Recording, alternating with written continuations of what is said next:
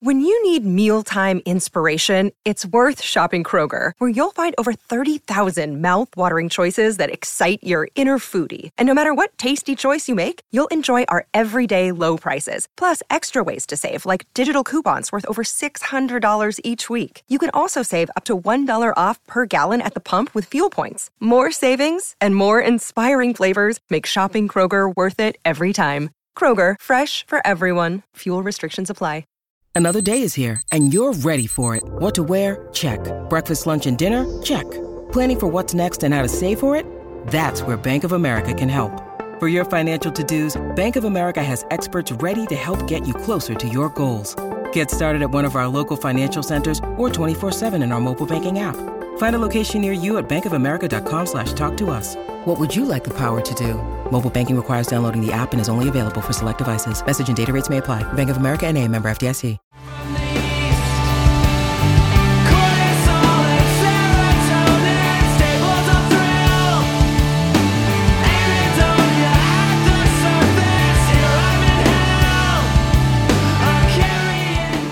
Welcome to the Inside the Boards podcast, the podcast dedicated to helping you learn to think like a question writer so you can study smarter, not harder, and succeed in medical school. And now here's your host, Patrick Beeman. Welcome back to the Inside the Boards podcast. Thank you so much for listening. We just broke over 10,000 listeners with the last episode. Thanks so much for taking the time to study and learn with us. We've done some pretty cool things over this past half a year, including teaming up with Doximity to bring you residency advice from residents and program directors in various specialties.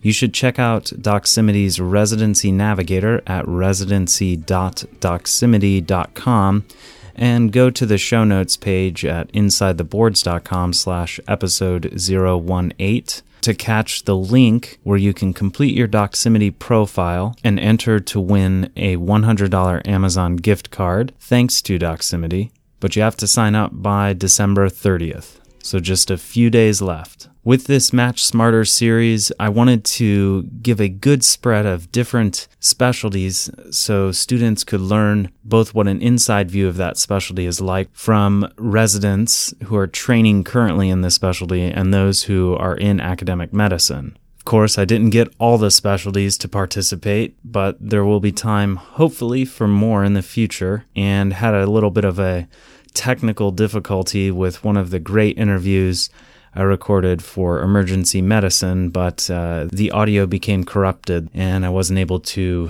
schedule time to redo that with the resident who offered his time originally. So that was a bummer, but overall I think this has been a great success, and thank you for listening. And I really would appreciate if you would share the Inside the Boards podcast on social media with your friends at school and fellow residents. We've got some exciting things for 2017 planned, but for now, as always, let's focus a little bit on learning. So today's Match Smarter segment is with Dr. Sami Zakaria, who is an Associate Program Director for the Johns Hopkins Bayview Internal Medicine Residency Program. So today we are going to focus a little bit on internal medicine. So internal medicine is one of the foundational, if not the foundational, disciplines within medical education as a whole. So I picked 3 items that I know are frequently covered within medical education, the review books, and for which you have to have a good understanding. So let's just launch right into them from the Open Osmosis platform, which you can check out at open.osmosis.org. We have our first case. A 25-year-old African-American woman comes to the clinic because of cough. She also notices that she's been becoming short of breath on a daily basis over the past few weeks. She denies any chest pain or wheezing. Her temperature is 36.6 degrees Celsius, which is 97.9 degrees Fahrenheit. Pulse is 68. Respirations are 16. A blood pressure is 128/84. Physical examination shows the lungs are clear to auscultation bilaterally, and a chest x-ray is obtained and shows bilateral hilar lymphadenopathy. Which of the following serum laboratory values is most likely to be abnormal? A, 1 1,25-dihydroxyvitamin D, B, adenosine deaminase, C, angiotensin converting enzyme, D, calcium, or E, quantiferon gold? And the answer is C, angiotensin converting enzyme. ACE may be elevated in as many as 60% of patients with the diagnosis of sarcoidosis.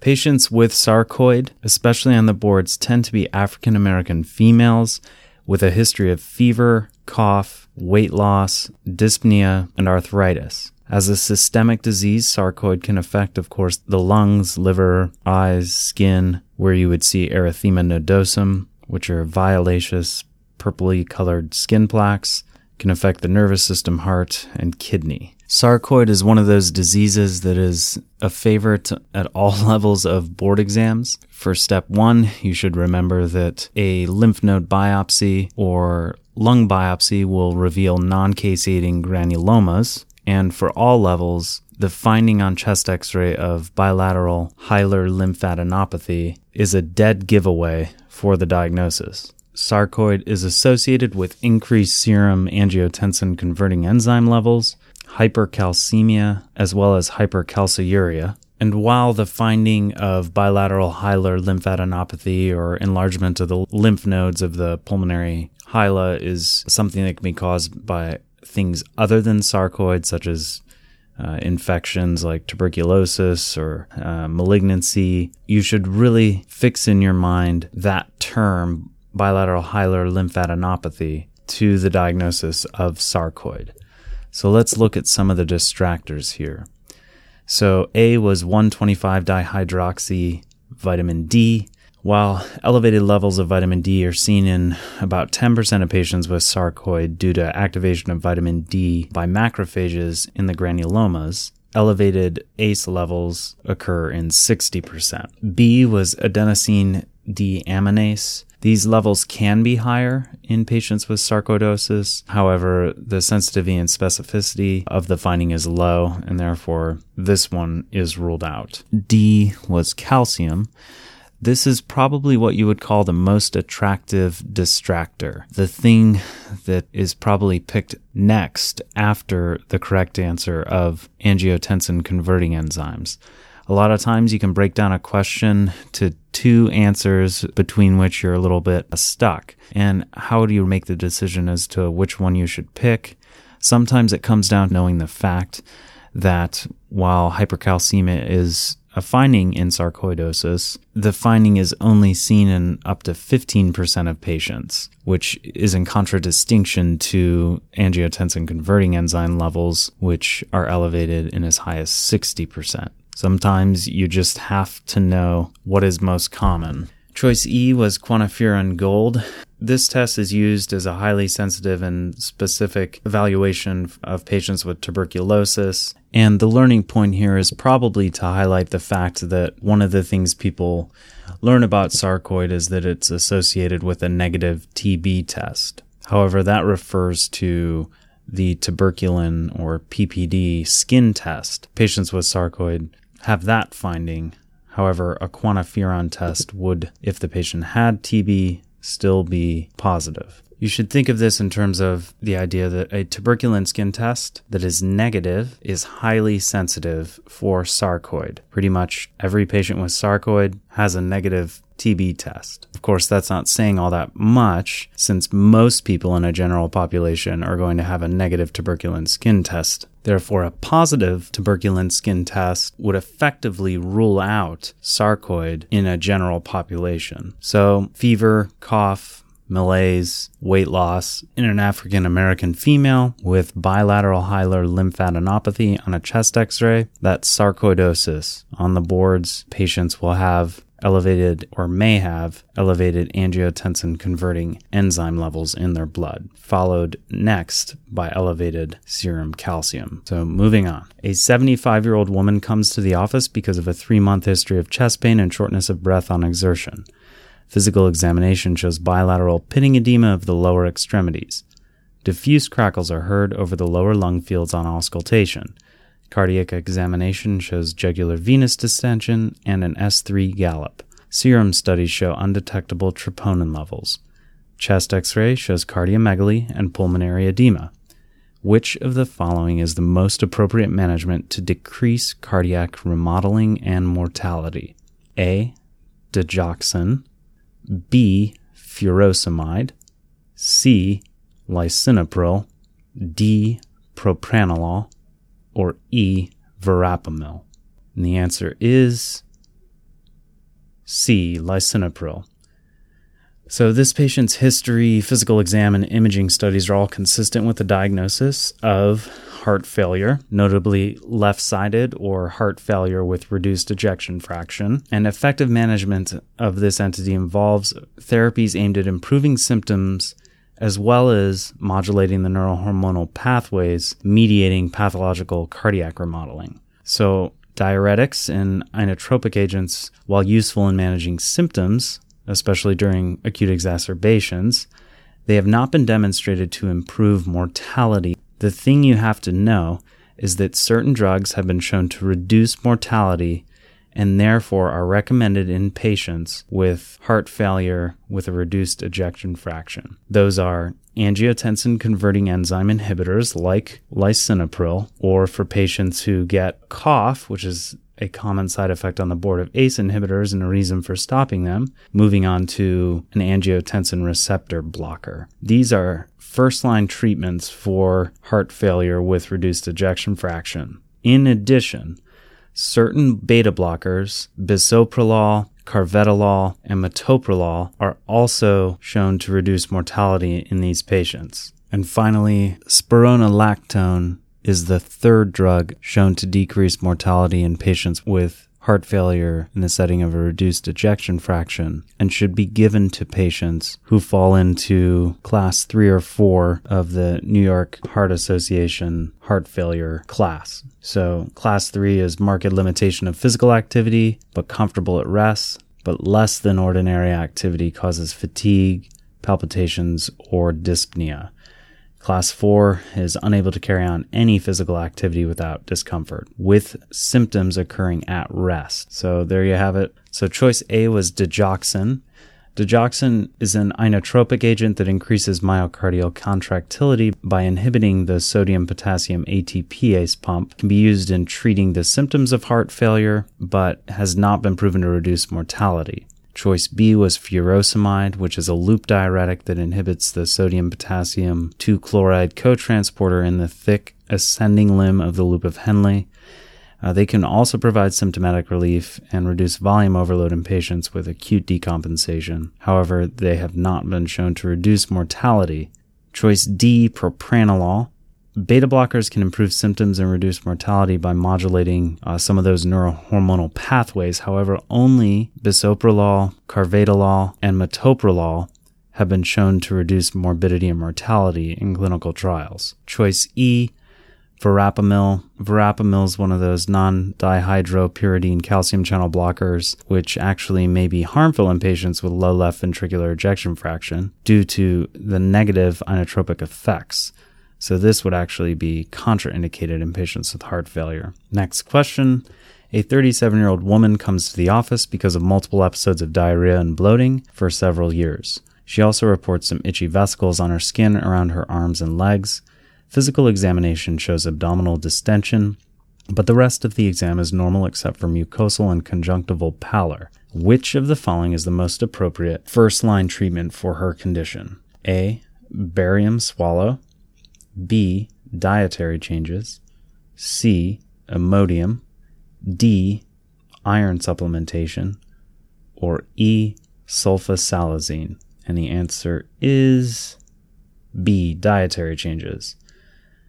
All right, so the patient in this vignette has celiac disease. She's 37 with multiple episodes of diarrhea and bloating. And the vignette describes the pruritic vesicular rash of dermatitis herpetiformis, which often shows up in vignettes of patients with celiac disease. The rash is due to autoimmune deposition of IgA at the dermal papillae, and the first-line treatment for celiac disease is a gluten-free diet. A little bit more about the IgA antibodies. It's IgA antibodies to gliadin, endomysium, and tissue transglutamase, which cause malabsorption and lead to the steatorrhea, diarrhea, weight loss, and in children, failure to thrive. You can see a malabsorption of the fat-soluble vitamins A, D, E, and K, as well as inadequate calcium absorption, causing osteopenia and iron malabsorption, leading to iron deficiency anemia. The diagnosis of celiac disease can be made with serology for IgA endomysial gliadin or tissue transglutaminase antibodies, and can be confirmed with a biopsy of the small intestine, which will show blunting of the villi or villus atrophy for U Step 1 level students.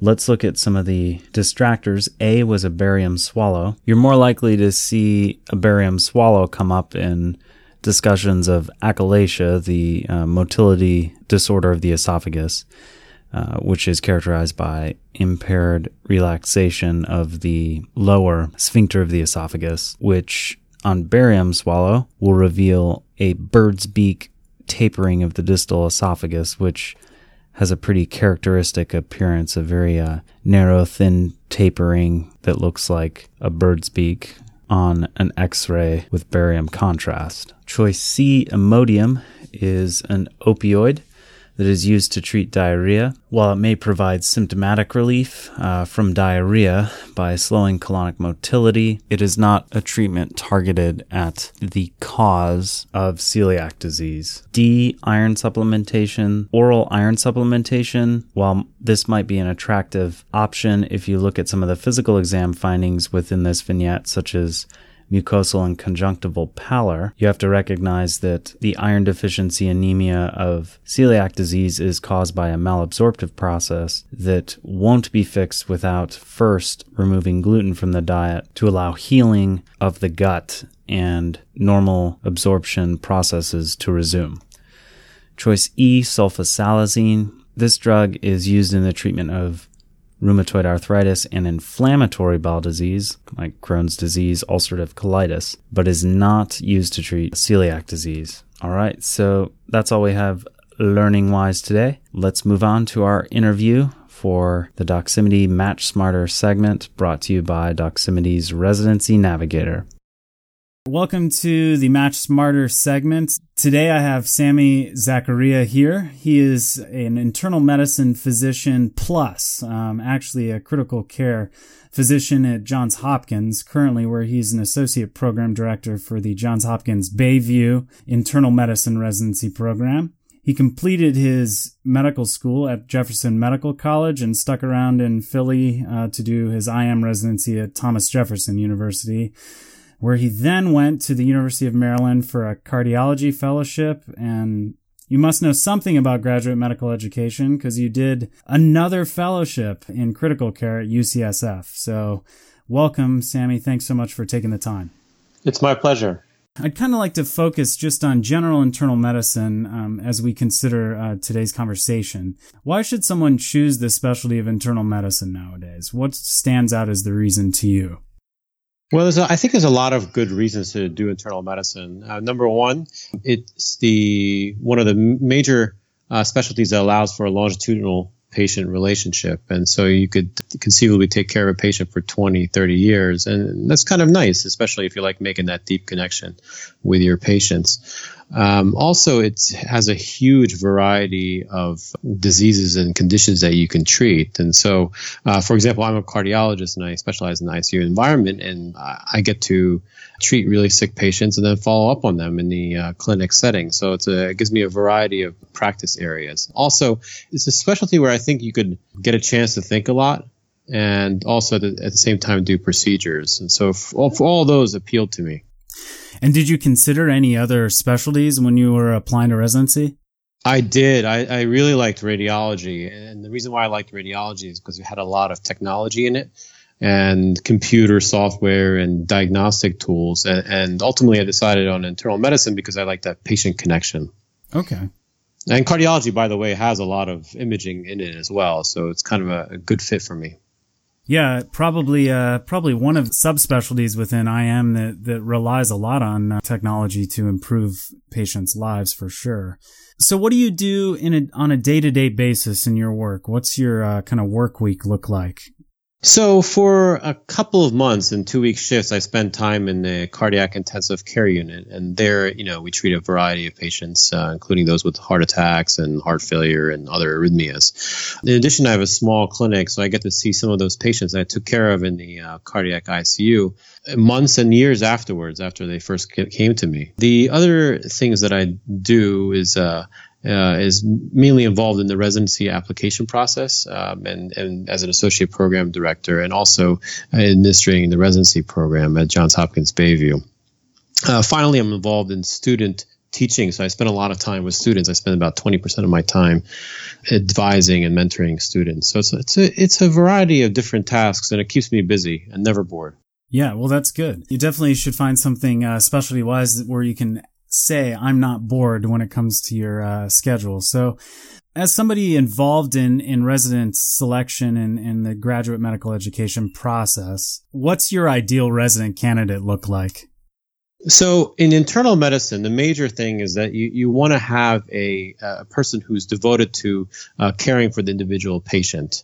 This is somebody who has a desire to think about a patient's condition, about addressing all of their medical issues, and knowing them as a person. And I think a lot of times we see that in what the activities they've done and also in their personal statements. Sure. And if you had to pick 3 things that you'd say are the most important aspects of an internal medicine specific residency application, what would you choose? I don't know if I could comment specifically on internal medicine versus other specialties, but the things that I care about the most is how well they do clinically, how well did they do in their sub-I in internal medicine, how well did they do on their clinical clerkships, mainly focusing on internal medicine, but really all around, because a good internist should do reasonably well in surgery and psychiatry and everything else. The other thing is sometimes we focus on the board scores because it's kind of a national examination. It's sometimes very hard to tell a student from one medical school and compare them to another, and sometimes board scores are very helpful in that.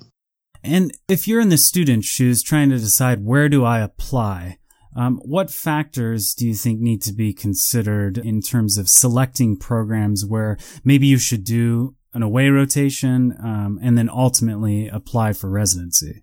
So some specialties, that is very important to do away rotations. It's almost mandatory. Internal medicine, I think, is very hard to do that because the average applicant probably has a wider range of programs that they're applying to, and it only helps marginally. It might be helpful if you get a rotation with the program director or somebody involved in the leadership, but that's difficult to obtain.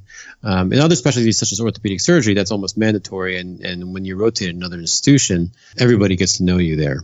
So for internal medicine, I think the things that I would consider when I'm looking for a program is, number one, what kind of program do you want? Do you want a program that's more research heavy? Do you want a program that gives you options in terms of doing fellowships? What kind of patients do you want to see? What kind of area of the country do you want to live in? Do you want to live in a city? Do you want to live in a suburban or a rural environment? All these are important considerations for applicants. Okay, so you've done 2 fellowships, and internal medicine probably has the most, I would think, subspecialties within the specialties of medicine more broadly. Correct. How important is it to choose the right residency if your goal ultimately is to do a subspecialty fellowship in say, cardiology or critical care? So that's an important point. It's harder to get a good fellowship if those fellowships are not available at your institution. So it is, and one of the reasons is maybe there's a smaller, let's say if you're interested in cardiology and there's no cardiology fellowship and there's few cardiology attendings, you have a smaller exposure to that specialty, and you may not know enough about what entails to be a cardiologist. Or if you're interested in allergy and immunology and there's only 1 or 2 staff in that field, it's harder to kind of get a feel of what you want and get recommendation letters and maybe do research in those things. So it does matter. And when you're researching programs, it's nice to know where the residents ended up for fellowships and whether there's fellowships are available at that institution.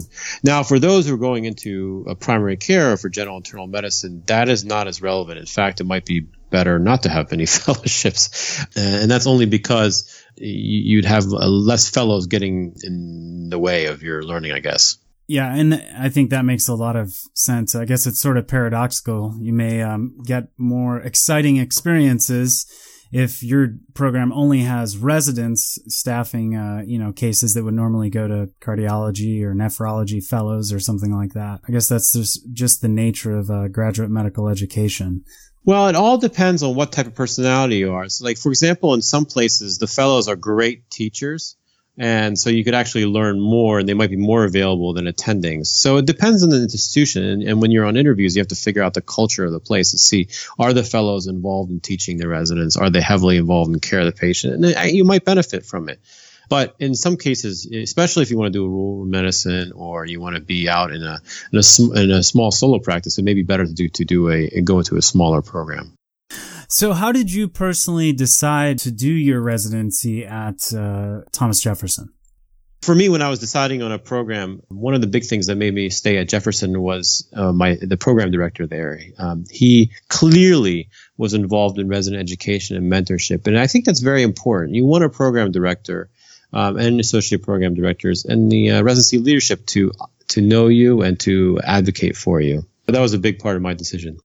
So, I mean, you mentioned going on the interview trail before and trying to decide what the culture of an institution is like. You've got half a day or a day to kind of decide that when you are a resident applying and interviewing for programs. What things should you be on the lookout for during those interview days? That's a very good point, because it's hard to get a sense in half a day. I think the first thing is are there residents there that are from your same medical school, but because perhaps they could compare their experiences to how they were at their previous institution. Another thing is do you have access to the residents, and do you have ample opportunity to talk to the residents? One thing that I always was wary of is when you go to a program and you don't really talk to the residents very much. It almost makes you wonder why. So programs that have lots of residents and allow for plenty of time to interact with residents is something that I think is a strength on the interview day and beyond. The third thing is how much access do you have afterwards? Like if you have follow-up questions. I mean, in some places they encourage you to reach out and discuss potential training pathways. For example, if you want to work with a certain group of people, they might put you in touch with that program to see if you would be a good fit there. One thing that we had an applicant who was interested in allergy and immunology, and she wanted us to contact professors in those fields so that she would know how she would fit in during her residency time and beyond. Yeah, and that's one thing I'd like you to comment on for your own specific program. What are things or examples that might show the unique aspects of the Johns Hopkins Bayview program?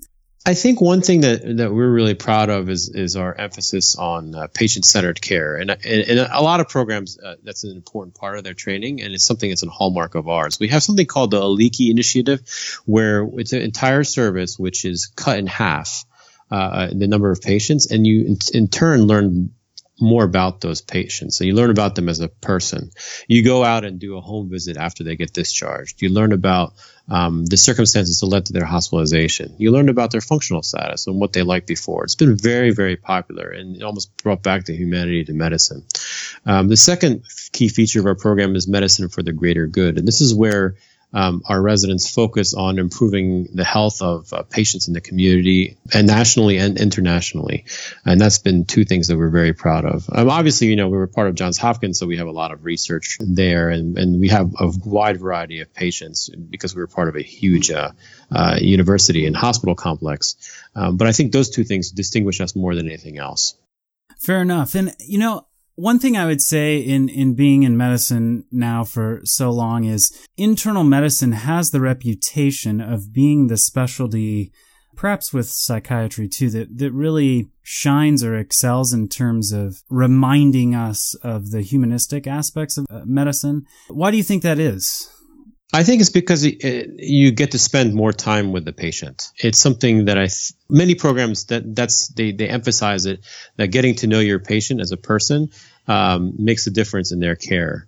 it leads to better health outcomes. It leads to a better relationship with them. So I think medicine tends to focus on that.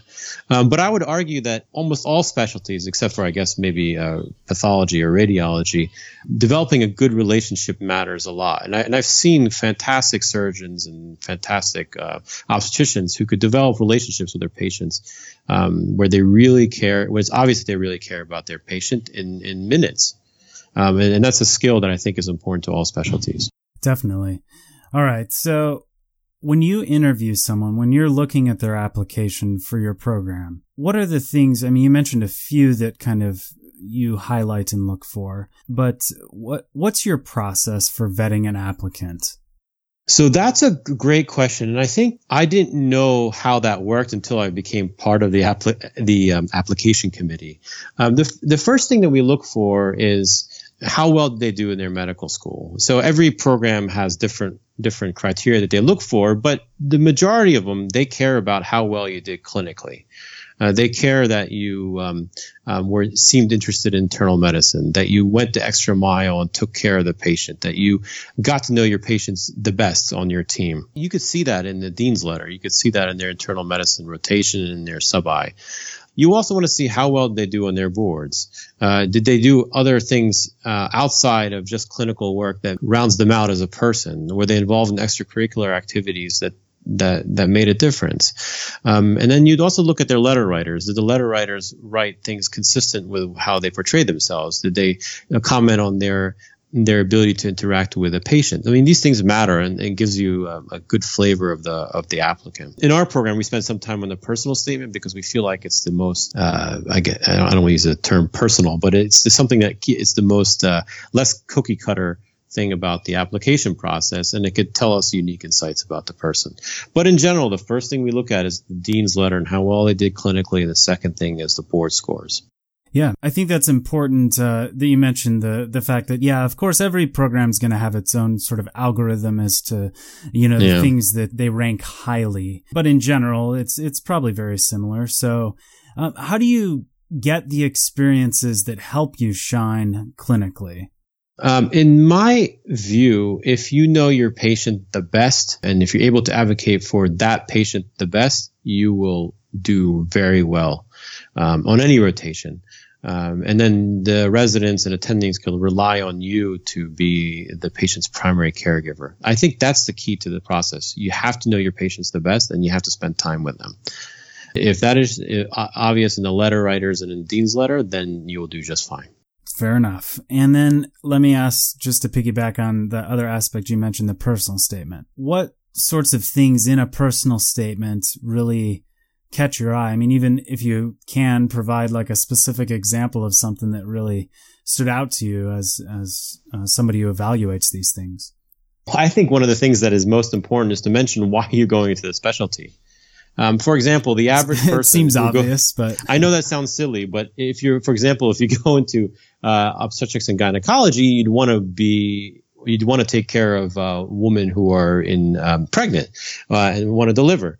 And in that process, and be a part of that. In internal medicine, that's a thing that it needs to be obvious to us that why you want to go into it. Either, hey, you like the diagnostic process behind, or the way that we think in internal medicine, or you want the longitudinal patient relationship, or you want something about them has to. You just love table rounds, and you're the only specialty who does it. Yeah, well, that too. I don't know how effective that will be, but you could try it. So, yeah. But those are the kind of things that we care about. Do you think that then the way you answer or the way you construct your personal statements should influence where you're going to choose to apply?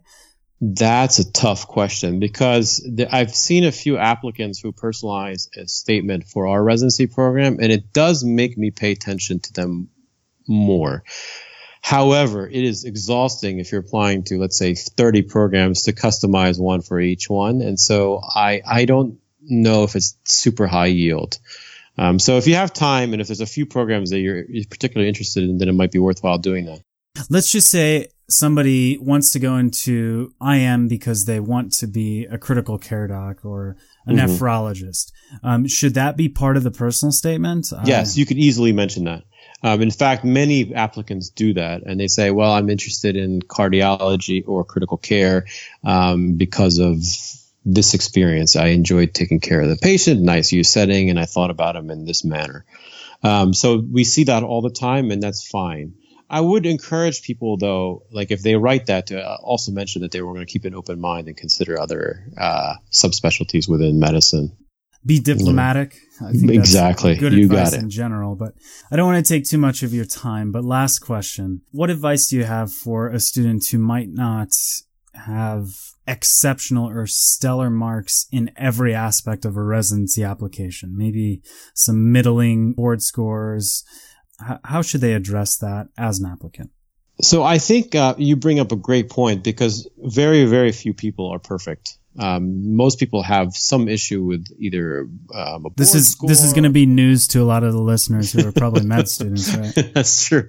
No, but this is something that I think is important, because we're not perfect, but it has to be explained well. So, for example, if you didn't do well on step 1, well, how did you react to it? Did you do better in your clinical rotation? Did you do better on step 2 or CK or CS? Or if you had a tough performance in internal medicine, the third year required clerkship, well, what did you do about it? Did you take more rotations to get better? Or did you take another more than one sub-I or more than one clinical elective just to make yourself better? The other thing is you have to explain anything that it could be considered in a negative light. You don't want to make excuses for things, and you don't want to just ignore things. So, for example, if you took a period of time off for personal reasons or for professional reasons, mention that. Don't just leave it blank, because people will assume the worst. Finally, if there's some programs that you really like, it might be helpful for somebody to advocate for you at that program. Or you could even send an email saying, hey, I really like your program because of this, this, and this. I know that that you're reviewing lots of applications, but I really want to come to your program. I think that actually helps. Okay. And actually, we've taken people in our residency program that wouldn't have made the initial cut because somebody advocated for them at their home institution and saying, hey, you know what, this person is better than how their application looks like. Why don't you give them a shot and interview them? All right. Well, thanks for your time. So check out residency.doximity.com. Sammy, thanks so much. All right. Thank you so much. And it's a pleasure and honor being on this podcast. Yeah, thank you. The music for today's show is thanks to The World is a Beautiful Place and I Am No Longer Afraid to Die. The song is I Can Be Afraid of Anything off Harmlessness. You can follow them on Twitter at TWIABP. That's The World is a Beautiful Place. Or check out their website, theworldisabeautifulplace.com. Thanks, guys, for letting us use the tune, and keep making great music. Inside the Boards is in no way affiliated with the United States Medical Licensing Examination, Comprehensive Osteopathic Medical License Examination, National Board of Medical Examiners, the National Council of State Boards of Nursing, National Board of Osteopathic Medical Examiners, or any other licensing or examination body. All exam names and other trademarks are the property of the respective trademark owners. Content discussed during the program is the property of Inside the Boards or the attributed trademark owner and may not be reproduced without permission from the appropriate entity.